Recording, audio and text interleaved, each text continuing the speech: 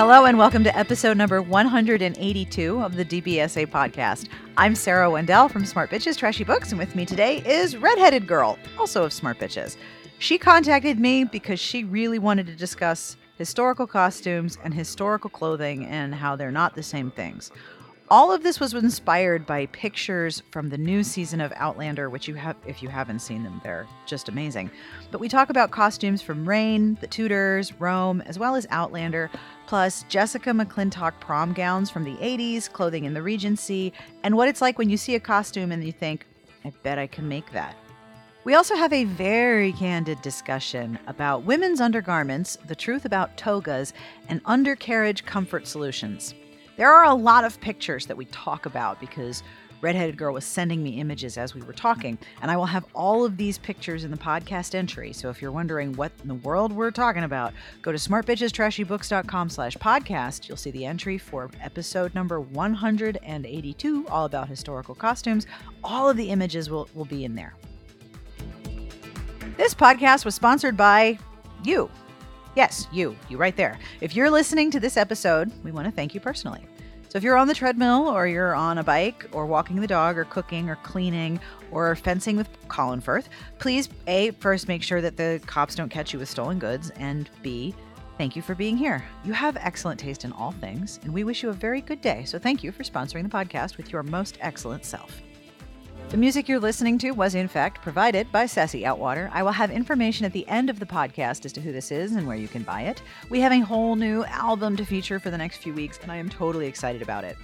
Like I said, we have a lot of images that we talk about in this episode. We have a lot of links to different things that we're discussing, tumblers that are recommended, museum collections that Redheaded Girl talks about. So if you're a little lost, head over to smartbitchestrashybooks.com/podcast. I'm sorry that this episode does rely on some visuals, but we'll have a lot of links to a lot of excellent things you may want to check out.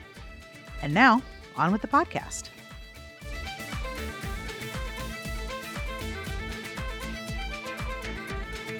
You want to talk about costumes, which is a good thing, because I don't know much about them except that no one in romance land seems to wear any kind of supportive undergarments. No, that's not true.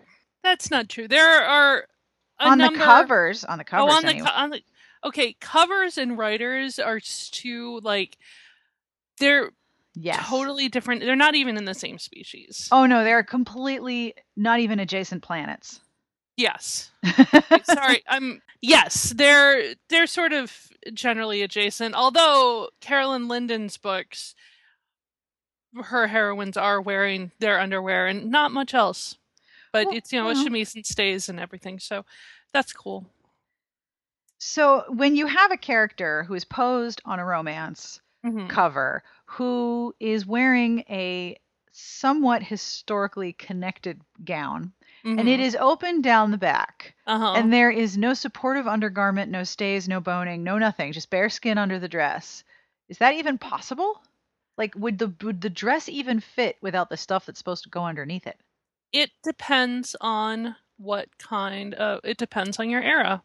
I see. I think because Regency does that whole empire waist thing. Yeah, this is not a good look for me.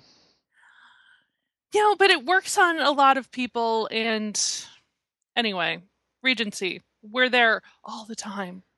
And I'm there now, I mean. And if you don't have stays, if your gown is made with your boobs are going to look wrong no matter what. I always suspect my boobs look wrong most of the time, but in a Regency style empire waist gown, it is not so good. Yeah. I mean, the nice thing about Regency is that if you have a gut of any kind, it's gone. It's gone. Yep. And looking like you might be possibly 5 to 6 months pregnant, that's kind of where you're going for. Which is easy to hide if you are, because everyone else looks that way too. Exactly.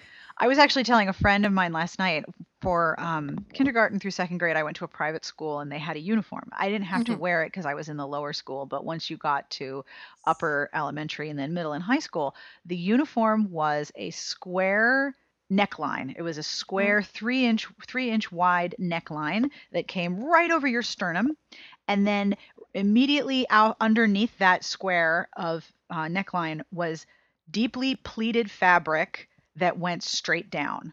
So the pleats started, if you were a young girl who hadn't had breasts, it yet it looked fine. Once you got breasts, it was so unattractive. It was incredible how ugly this uniform was. And girls would try to belt it, which just made them look like they had epic beer guts. And it's a horrible uniform. I have never seen anything so bad. Ugh. Yeah. No. It looks like they changed it too. Now I have to find pictures of it, how bad it was, and like I need to see this. I need to see this. Yeah, I'll see what I can find it. Yeah. Oh, no, now they've switched to kilts and shirts. Okay. Man, I got to show you the ugly cuz it was just Yeah. Anyway. So if you're in the if you're in the Regency, you're okay. You might be okay. It depends on kind of the size of your boobs and how perky they are and how willing you are to jiggle. To be honest, I'm not all that willing to jiggle. I find jiggling kind of painful. It is. It's very uncomfortable. So what was on your mind when you proposed this topic? Well, pictures from Outlander season 2 came out.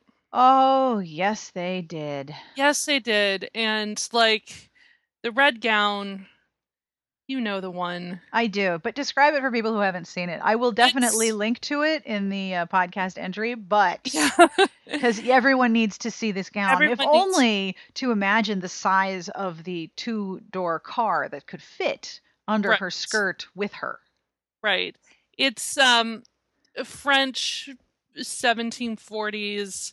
The skirt has panniers that are at least, I'm guessing, 2 feet on each side of her hips. Easily 2 feet. Easily. It's red. It's red. It's like aggressively red. And it's a deep, deep red too. Yes. It's like a purple red. Purple-based red. Yeah.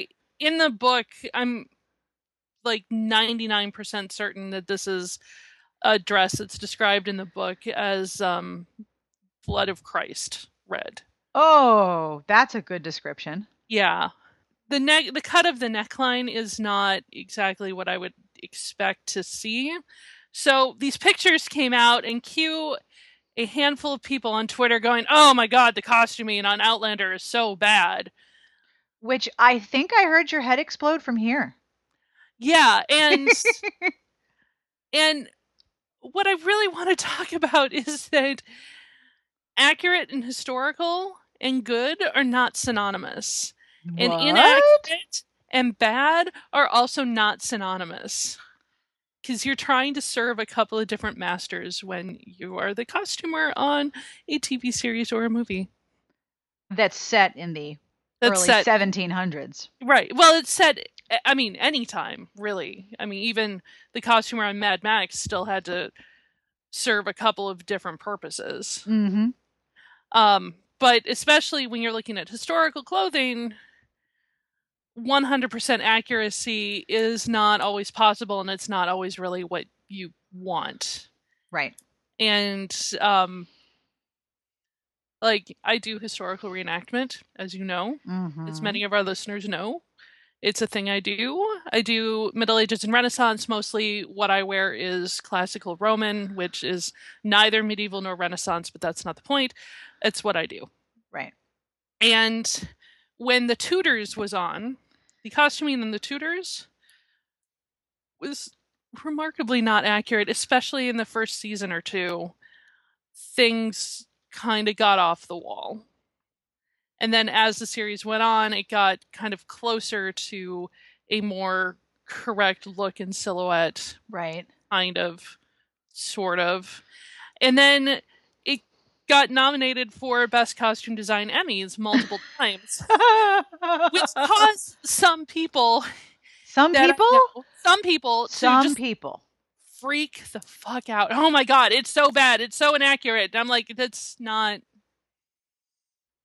The Costume Design Emmy is not here to reward historical accuracy. That's not what it does.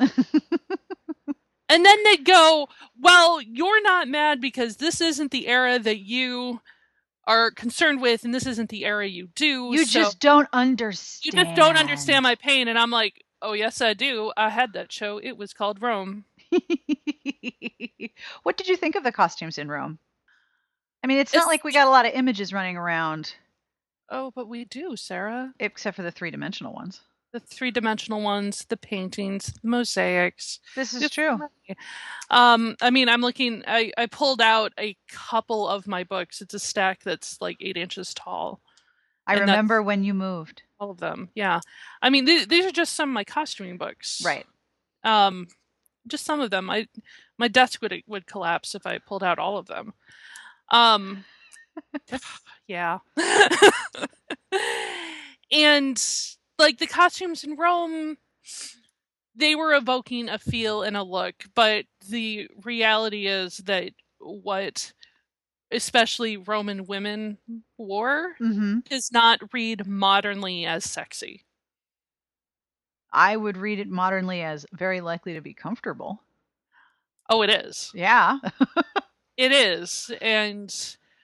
But it's not form-fitting. There isn't a lot of cleavage involved. There's no lift and separate of the girls. It's not modernly sexy. So what the costumers on Rome did is they sort of took a general idea and then made it fantasy. But almost every woman, when you saw her in public, had a palla, which is the shawl thing. So, I mean, they got that. You need that out in public, otherwise you're a hussy. Of course. But like the plebeian women, the lower class women, were more accurate than the upper class women. Especially if Atia was wearing anything, they made that shit up. Her hair was good, but they made that shit up. What about is it Rain? Oh my god. And it looks like oh my god. So Rain, to me, like when I see stills of it, looks like, I mean, I'm a little older than you, but I have vivid memories of many magazines aimed at teenagers filled with Jessica McClintock prom gowns. And it looks like Jessica McClintock. Right, exactly. With puff. I assume there was puff and ruffles. It was A-line. It was very pretty. Nice. A-line with a sheer back that had like embroidered design on it. It was a really nice dress. It's still hanging in my parents' closet. We don't know what to do with it. Well, here's my memory of Rain.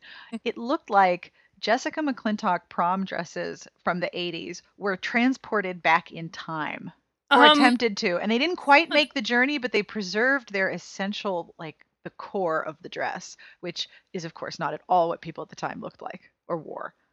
Yeah. Some of it is that. Some of it is pulled straight from the closet of the Limited. I've seen some of the shit at Express. The costuming in Rain, I mean, like, they're not even trying. They're not going for accuracy. They are going for, this looks good. This looks good. This is possibly telling the story we want to tell. Or this is what the teen and tween girls who are the target audience for this show will want to wear. The history, the clothing is as accurate as the history. So, well, there you go. Go with that. But this is my favorite dress that Rain gave us. Hang on. It says strapless in the URL. Yes, it does. I'm pretty sure that's not a thing that... No, what? What?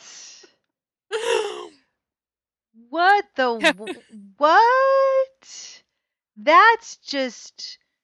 Yes. It's a strapless, wrapped, floor-length gown. Like, there's no way. There's no way. Also, it's plaid, because this is Mary, the Queen of Scots, meeting the Scottish lords to support her for something. I don't know. I watched that episode. I think I was drunk. Do you watch this and just drink? Pretty much, yeah. I mean, look, the show is balls out crazy. It completely is. The King of France once accidentally killed somebody by fucking her out a window, so... He fucked her out a window? Yes, like... Wow. They were going standing up, and the wall ran out, and she fell out the window. Oh, darn. That's too bad. I'm sad to hear that. Yeah. Can you imagine that writers' meeting? Okay, so what if they're fucking, right? And we can get really close to displaying the actual coitus without showing it because it's the CW, right? It's sort of like you could get close enough to make it clear what's happening, but then there's a window. Whoa, dude! And of course it's her. She has to fall out because the wages of sex is window. Exactly, and we know how he died. Right. It didn't involve a window. It didn't involve a window. It involved a lance splintering and, going through his brain, but, Not a window. Not a window. That gown is Oscar de la Renta, by the way. Of course it is. Yeah. It's ye olde Oscar de la Renta. Yes. Yeah, so, no, Rain is not accurate. It doesn't pretend to be. So getting mad that it isn't is just sort of like, it makes my head hurt that this is the direction they chose to go in. But that's where they decided to go, and they're committed. Of course they are. On multiple levels. So there you go. So you were looking at the pictures from Outlander, and you were generally very pleased. Yes. Do you look at photos like that, even though that's not your era, and start deconstructing it in your brain? Like, okay, how did they make that? How did they do that thing with those pleats? How did they make this happen? Absolutely. That's rad. All the time. All the time. I can do 3D manipulation in my head. Mm-hmm. And so when I started making Roman clothing, being able to do that and look at a statue and go, okay, I see where these folds are. Now I'm going to go away and think about it. And usually I would be trying to fall asleep and be folding fabric in my head, which can be exhausting. Right. Or it can work really well. Yeah, it also works. I know that much like knitting, once you have learned all of the basic stitches of sewing, it's mostly manipulations of a core set of acts, right? Yeah. So once you know most of that core, you can sort of go, okay, well, if you wanted to go that way, then you cut the fabric this way. And if you want that pleat, that's where that starts. So you look at something like a statue or a painting or a mosaic and you go, okay, I think I can build that. Right. One of the fun/frustrating things about paintings that people who do later period 15 1600s costuming, I don't do this because this is not the era that I'm interested in. It's not your this jam. Time it could happen later. Is trying to figure out the layers that are represented in a painting, right? Because you can't always tell. You're like, well, is that a ruffle, or is that an undergarment, or how are the boobs supported? Is there is she hiding a loaf of bread? Right. Is there a corset? Is the dress itself stiffened enough that it supports you on its own? What's going on here? Right. There's a statue in the Museum of Fine Arts in Boston. It's a Roman statue, and we don't have the head, and we're missing one of the shoulders. And it's beautiful, and every time I go there, I spend at least 15 minutes sort of circling around it, trying to trace the draping lines to figure out how many articles of clothing she's wearing. Sometimes I think it's 2, sometimes I think it's 3. Mm-hmm. And what I'd really like to do is go at it with chalk so that I can try and draw in. I don't think the docents are going to let me do that. What you need is to get yourself some Google Glass and then just stare at it. Yeah. And no one will be able to tell that you're taking a very detailed 3-dimensional schematic. Right. I think that's a perfectly acceptable use of Google Glass. Definitely. Will you fund that for me? Totally. Yeah, absolutely. No question. Oh. So what are some other costumes from Outlander's upcoming season that that you're really excited about? I mean, anything that she's wearing well in Paris. anything. I mean, the whole section of the book where they are in Paris and sort of hanging out at Versailles with Louis the whichever 10th. I don't know. The King of France and the court of Versailles. I'm super excited because I know that Terry Dreisbach, the costume designer, was like, this is totally balls out bananas. I play with everything. And amazing fabrics and amazing cuts and designs, and being able to go beyond just the wools and linens that we saw in season 1. Right. I'm just super excited to see exactly how far they go and how crazy they go. Because season 1 was the clothes that ordinary people at the time would wear. Yep. And it was a lot of wool and knitting and cotton and wool. Not so much cotton, mostly linen. Now they're going to a whole other place. Yes. So what are some of the things that you would expect to see? Silk brocades up the ass. Okay. Up the ass. The MFA and the Victoria and Albert Museum and the Met Museum have lots of costumes and clothing that are not necessarily on display because they do take up a lot of room. Right. And people donate all sorts of shit to them, but they have listed on their websites all sorts of amazing dresses. If you want to just kind of die over what the House of Worth produced throughout the 19th century, the Met Museum has so much. So much. And when you see the House of Worth mentioned in a novel, that's serious couture, right? That's serious couture. They had fabric that was woven to spec for them. Oh my gosh. So like you see these big giant brocaded designs and they're like expertly cut and matched in ways that you're like, no human can actually do this. How did you I don't know how you did that. I don't. And am I right that people in general were smaller? They were shorter and narrower? Or am I only looking at models that are of a specific size and type? I mean, people have been able to eat better in the past century, kind of, sort of. Less malnutrition, in theory, kind of, sort of. It's a complicated subject. No. I know, right? I know. But like Queen Victoria was a short woman. Yep. So was Napoleon, but he was a short man, not a short woman. He was a short man, yeah. But like Queen Alexandra was very tall. Right. Or at least my memory of the dresses of hers that I've seen on display were tall. Right.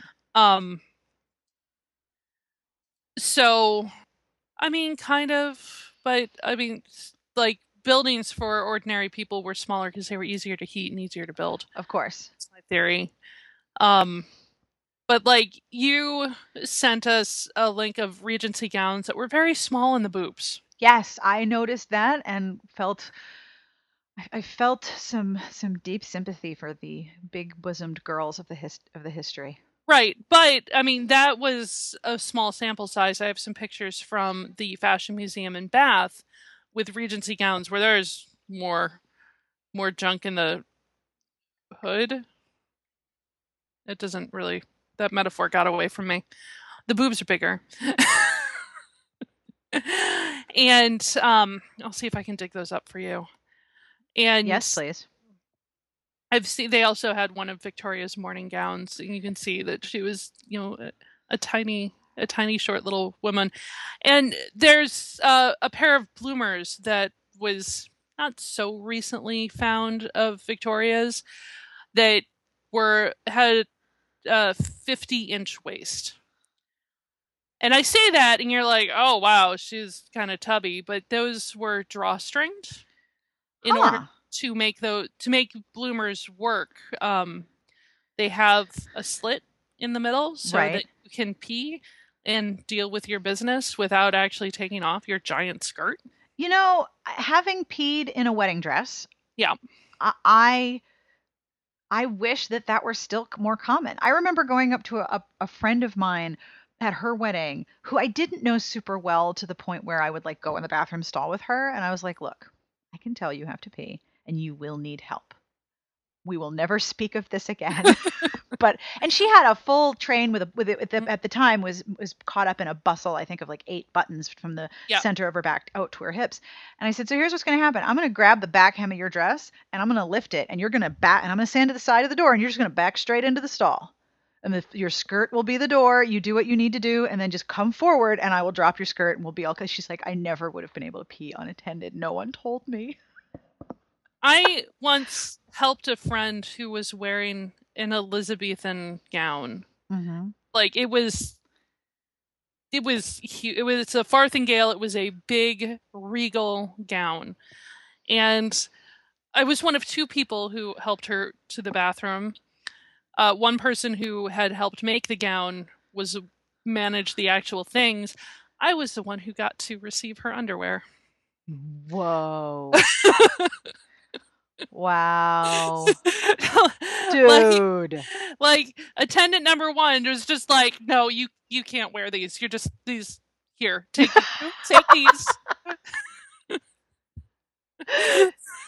And I was like, I guess we're this kind of friend now. Okay. But yes, when you have giant skirts, people, Yeah. underpants are not actually your friend. No, it's the part where there was a slit in the middle Yeah. of bloomers. Like, I would bring that back. That would Yeah. be great. Yeah. Or there are times where, like, if I'm at Pensick War, Mm-hmm. which is a 2-week-long camping event in near Pittsburgh, Right. and it's at the beginning of August. It can be hot. Just a bit. It's just I'll just go commando. I don't blame you. You know what I No. mean? Like, yes, of course. Yes, and for the 99% of the population of the world that does not have thigh gap, because thigh gap is not normal. No. It is okay. I'm holding up a lighter right now. You can't see me, but I'm holding it up. Sing it, it's girl. okay for your thighs to rub together. It's not pleasant. It's not pleasant. However, I spend most of the summer in skirts, and I don't worry about trying to like wear bikers or anything, because that is also hot. A little antiperspirant between your thighs That helps a lot. There's actually a cream from Monistat, of all people, that I use under my arms when I'm running, because the friction in your underarm, especially if you shave your underarms, because pubic hair and underarm hair are a dry lubricant, and that's why they're there. Yep. If you have, like, I don't know if there is a worse minor annoyance. And I put this above when you separate the edge of your skin from the edge of your fingernail, and there's that little sliver of red, and then you cook something salty and you want to die. I think this is worse than that, and that's pretty bad. When you are wearing a sports bra with an underwire, so that there is a small ridge under your arm, and you're running or walking quickly, and you develop a straight line of irritated skin right where the edge of the underwire is, like, that is so painful for me for like days. There's a cream from Monistat that does a really good job of preventing it. Yep. Also, Body Glide. Body Glide is designed for that. Body Glide is amazing. When you get the chafing, because you will get the chafing no matter how much you try to avoid it. Isn't it so strange that standards of ideal beauty in some way imply that you don't sweat? Yeah. Like, we already take off all of the hair, which has a purpose. But, if you don't have thigh gap, and you have, arms that are slightly larger than a Pringles can, and you're going to sweat and have irritation, but perfect standards of beauty don't allow for that. You're not allowed to sweat. Right. You will chafe. It will happen. You'll get that red bumpy ridge somewhere. Yep. Diaper rash ointment. Oh, that's a good one. When my Yeah. kids were babies, we used a product that was not very attractive in its color. It was called Boudreaux's butt paste, but I will swear by Yeah. Boudreaux's paste because it is a thick, clingy, sort of grayish brown ointment. Mm-hmm. But when there was bad diaper rash, especially when there was post-viral poo, which is like the worst poo Oh, ever, poor pumpkins. you put down towels and let the child just air out, and Yep. Boudreaux's butt paste is a miracle worker. Yep. But I would not recommend it putting on anywhere visible because it's not a very good looking paste. Yeah. But anyway, now that we've discussed chafing and butt paste, Chafing and butt paste. let's go back to historical undergarments. Right. So going back to Pensick, the important thing to remember is that historical clothing is designed to be lived in. So when people are like, oh God, I couldn't possibly do anything while wearing all that fabric. I mean, yes, when I'm wearing full Roman, I'm 10. I'm wearing 13 to 14 yards of fabric, not much of which has been cut away because it's all rectangles. And people are like, oh God, I can't do anything. I'm like, I have helped set up a camp. I've put up tents. I've cooked feasts for 180 people. I've bossed people around. I've run around and carried messages up and down hills. You can do stuff. It's just a matter of like learning how to manage whatever you're wearing. Like you figured out how to manage wearing jeans. You can figure out this, I swear to God. Right. And yes, sometimes certain clothing is designed to show that you don't have to work. Like anything Anne Boleyn was wearing probably didn't let her lift her arms much above her shoulders. But she didn't have to. She had people for that. And it's another form of conspicuous consumption, which is always, it comes up in clothing, it comes up in food, it comes up in decoration, and just, I have enough money that I can do all of these things. I myself can be a decoration. Yes. This is something I think about when I go shoe shopping. Like there are some shoes where I can sit in them mm-hmm. and I could maybe stand for a few minutes, but there comes a point where I have reached a point of not lack of shits given. Yep. Where if I'm not comfortable, then I'm not doing it. Mm-hmm. Like fuck it. I have this theory that as you age, you are given a fraction of the number of fucks on your give a fuck card than you used to have, and as you age, you get like 1 for the whole year. I got like 2 for all of 2016, and I'm saving them because I give no fucks. So there was a pair of shoes that I adored at Fluvog. They had like little spines on the toe and then across the heel. And they looked like little dragons, and they were green, but they were 4.5 inches. Now I used to dance on point. I can tolerate foot pain.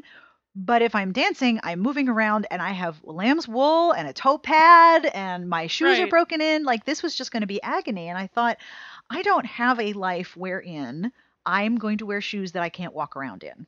Yeah. I cannot be decorative. Although I love these shoes, there's no good reason for me to spend money on them, because when in my life am I going to sit and not do something while wearing shoes like this? Right. That's just not how I live at all. So when you have, some of these images of people, like I have a feeling that in Hollywood, like you walk the red carpet and then you go find your seat and you sit down, and like everyone in those tiny, tiny little purses, they have like a very small pair of slippers. At least that's what I'd like to think, because all of that looks so painful. Right. Well, you remember when Emma Thompson went and presented some award at the Golden Globes 2 years ago. She carried her shoes. She carried her shoes and her booze. Yeah. And they were like, here's the card for the who won. And she's like, fuck my shoes. I'm saving the important thing, which is my drink. Yeah, well, it's the Golden Globes. If you're not drinking and you're not really doing it right. You're not doing it right. You're not celebrating the right way. Right. But even now we have items of fashion that allow you to be a decoration more than than able to function. Yeah. But it was even more opulent in historical periods, which is one of the reasons why Claire is pictured wearing such enormous it's not a bustle when it's on the side. Panniers? Panniers. Panniers, right. Those are just like Oh you yeah, don't, you don't those put are things down on them. I mean, you could totally serve a buffet on one, but those are decorative. Those are showing off. Look how much fabric I can afford. right. And since they're hanging around in the court of the King of France in Versailles, Everyone is decorative. everyone is decorative, and if you're not up to snuff, nobody is going to give you the time of day. Which is a huge change from season 1, because that was people who have to do things to survive. Mm-hmm. And then in the court, you have to do as little as possible to survive. Yeah. It's a complete inversion with a lot more fabric. Yeah. Or, I mean, you're doing stuff. Right. It's very different stuff. Very different. And it's all politics. Even beyond what Claire is wearing, there's that one. Send. Oh, come on. Whoa! All right, I have a cabinet in my house that is as big as those panniers. Mm-hmm. And that's 1750 Yeah. or thereabouts, according to the URL. Wow, that's a lot of gold thread too. It's a lot of gold thread. There's oh yeah, this one's She's actually a cabinet. Mm-hmm. This woman is legit. This is, I'd say that may be like 2.5 to 3 feet of pannier on each side. She's square. Wow. Yeah, and that one's hand embroidered. Good God. I mean, that is something you wear at court. Wow. I mean, that's called a mantua, and that term evolves for a couple of hundred years. Because I've read in historicals someone going to a mantua maker. Yeah. That's what they're making? Not necessarily. It's like you've been turned into a table and you need a tablecloth. Mantua was originally a loose gown. Oh. And and it evolved over multiple over words. Words are hard. Oh, why must I word? Yes. But that was sort of the I mean, when a mantua maker just means dressmaker, and that right, sort of course. And that term held on even after mantuas were not really what they were making. Right. But I've saw one in the Museum of London. It's in a room by itself behind glass.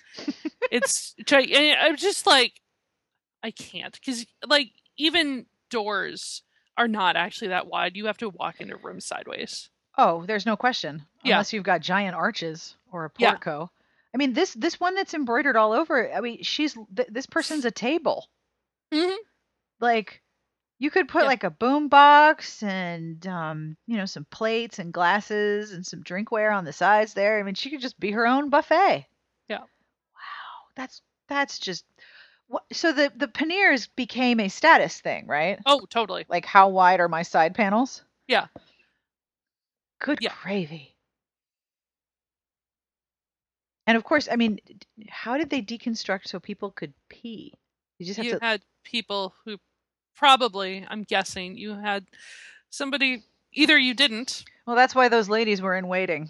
Yeah. They were waiting. Either you didn't, or you had somebody slide a chamber pot underneath. And hope you squatted and aimed correctly. Oh, God, I'm horrible. I'm sorry, people. I really didn't mean to go back to pee twice in the same episode. My apologies.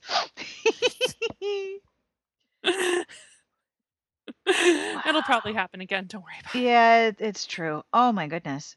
Yeah. So of the pictures from Outlander, which I need you to send me, oh my gosh. Of the pictures from Outlander, is there anything where you're like, okay, kind of, it's not my time, but I kind of want to make that? I really want to make the red one. So you want to make the red one? I want to make the red. My boobs could totally pull that off. Yeah, but panniers, I mean, I feel like if we brought back panniers into the current contemporary style, we could make them significantly useful. Like, they could be a wireless charging station. Oh, definitely. Also, wearing panniers on the subway. Oh, no one's near you. It would end man spreading as we know it. And no one would get close enough to be groping you on a crowded car. That's right. I really think that we need to bring back panniers. I mean, I'm just thinking of all of the stuff I carry around on a daily basis, even if I'm just carrying my wallet and my phone. Like, I could have a little side compartment, wallet, phone, done, charger, snacks, water bottle, Dog bags for when I walk the dogs. I mean, panniers could be it could be like saddle bags with fashion. Yeah. Like you could do a lot with that. Mm-hmm. Are there any other things in historical fashion you wish you could bring back? Oh. Like I would be down with togas and draped clothing. Oh, togas are a pain in the ass. Togas, they're an absolute pain in the ass, and you can't actually move too much with them. Nah, screw it then. Yeah. So what would you bring back? What would I bring back? I mean, a lot of the Ishakti dresses that I wear are sort of 1950s vintage inspired, but with pockets. Oh, pockets. With pockets. Do you ever notice how many more fashion photos of people at red carpets and events are posing with their hands in their pockets? Yep. And I'm like, yeah, the fact that has pockets makes me like 85% Yes. more interested in knowing what designer that is. And like 80% of the time when someone's like, "Oh my god, that dress is really cute," and I'm like, "Thanks, it has pockets," and they're like, "No, oh my gosh, where's it from?" Like it's good looking and useful, and also custom fit. That people. happens. Seriously. Oh, Ishakti is amazing. I think all of you now have Ishakti dresses. Yeah, I think I need one now. You don't have one yet? No, I do not. Sarah. Well, when you were all shopping, I was on a period of do not spend money because we were about to start, moving. So, you would post sales and I'd be like, no, must resist. Okay. So the next time there's an Ishakti sale, I sale now. Oh, fuck. Really? Huh. You need to have at least one for RT. Yes, ma'am. I'm not very much a dress person, but I'll do my best. Well, they also make pants now and tops. Oh, geez. So if someone is interested in learning more about historical fashion or has, wants to learn more about the whole idea of how people dressed in history, is there particular museums or places to go and look at clothing online that you recommend?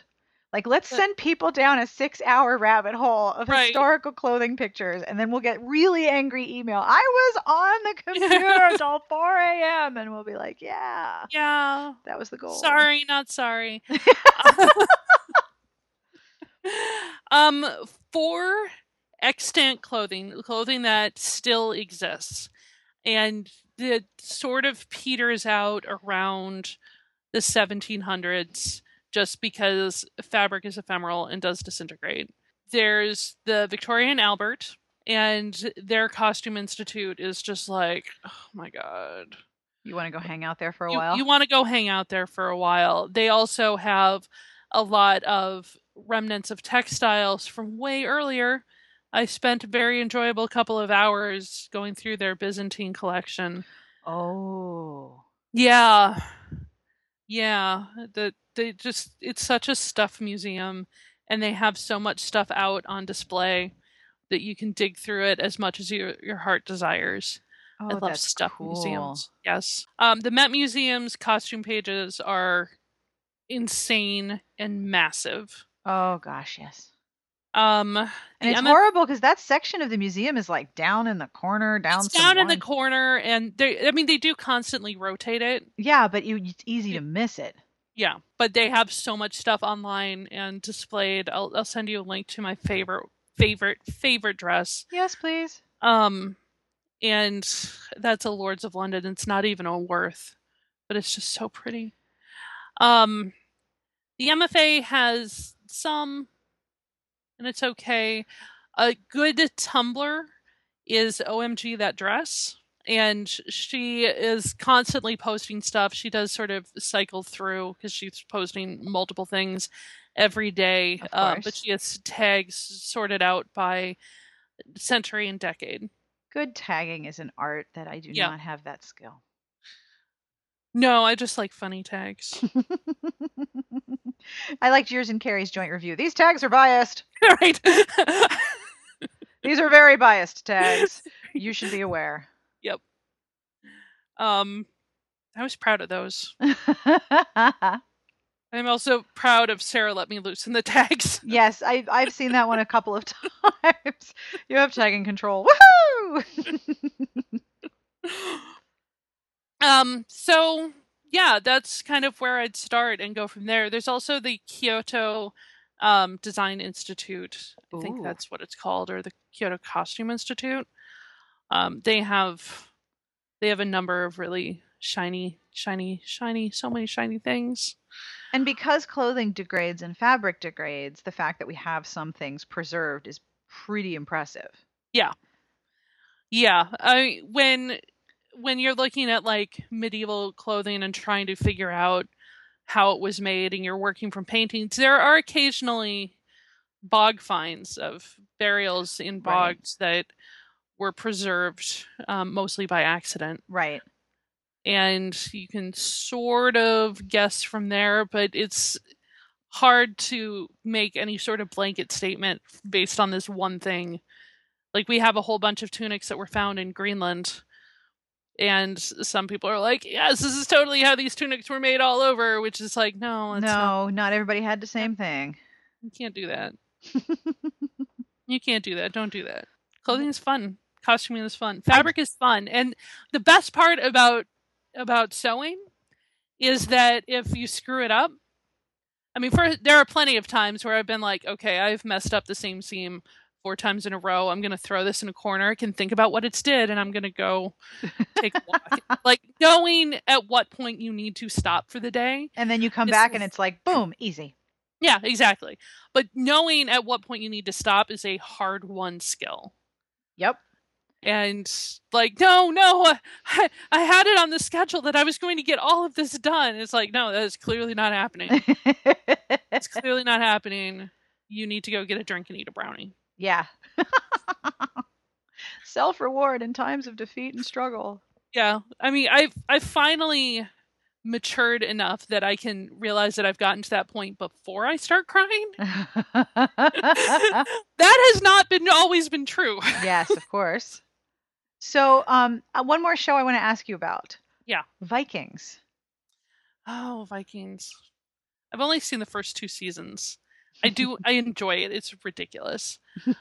And sort of the question of what Vikings wore is one of those things. We have fabric scrap examples and not much in the way of pictures. So I don't actually know where the idea of the traditional Viking apron dress really came from.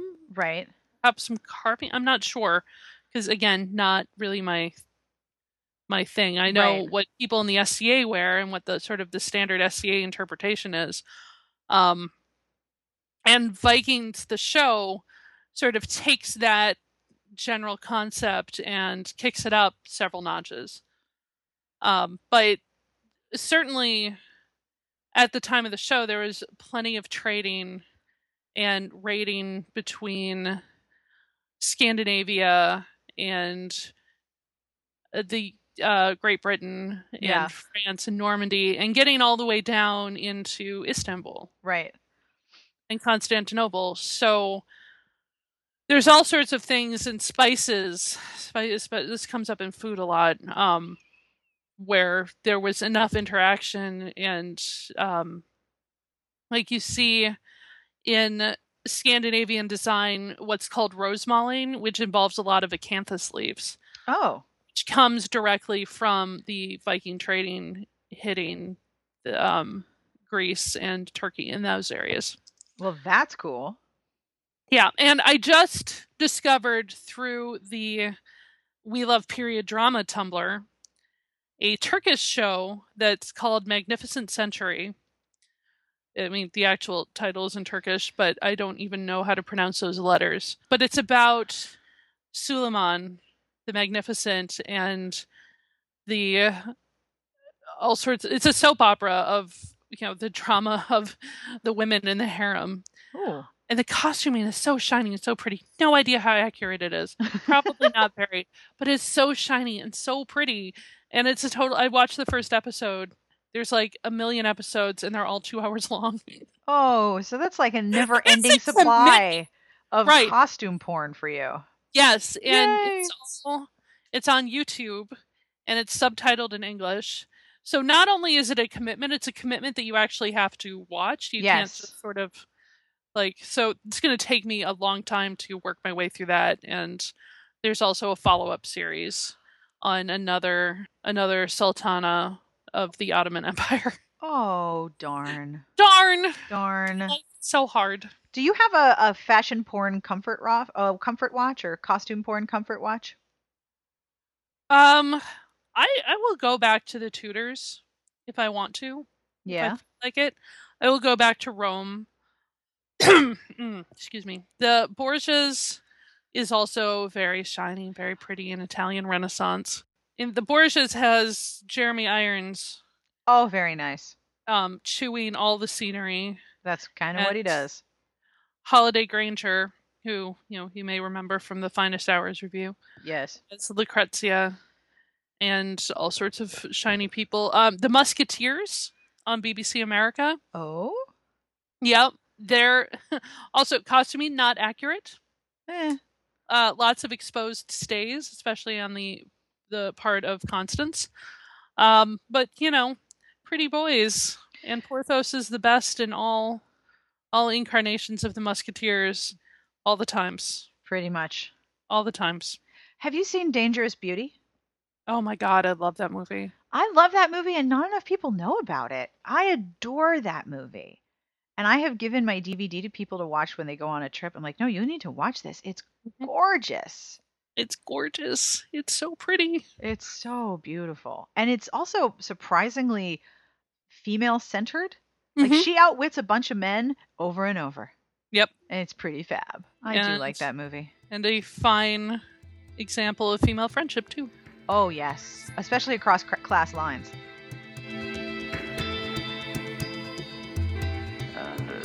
And that is all for this episode. I hope you enjoyed our discussion of costumes and historical clothing.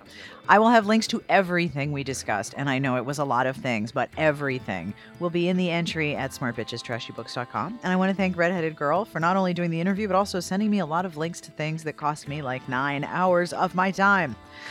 The music you're listening to was provided by Sassy Outwater. You can find her on Twitter at Sassy Outwater. This band is called Sketch. This is Shed Life from their album by the same name. You can find it on Amazon, iTunes, or wherever you buy your fine music. And this podcast was sponsored by you, because you are awesome. And we want to say thank you for listening. If you've been tuning in, or you've just discovered us, or you're going through the backlog, we think you're awesome. And every time I get an email or a tweet or a message from someone who has enjoyed the podcast, it completely makes my day. So thank you so much for listening. And on behalf of Redheaded Girl and myself and all the fine costuming people in the world, we wish you the very best of reading. Have a great weekend.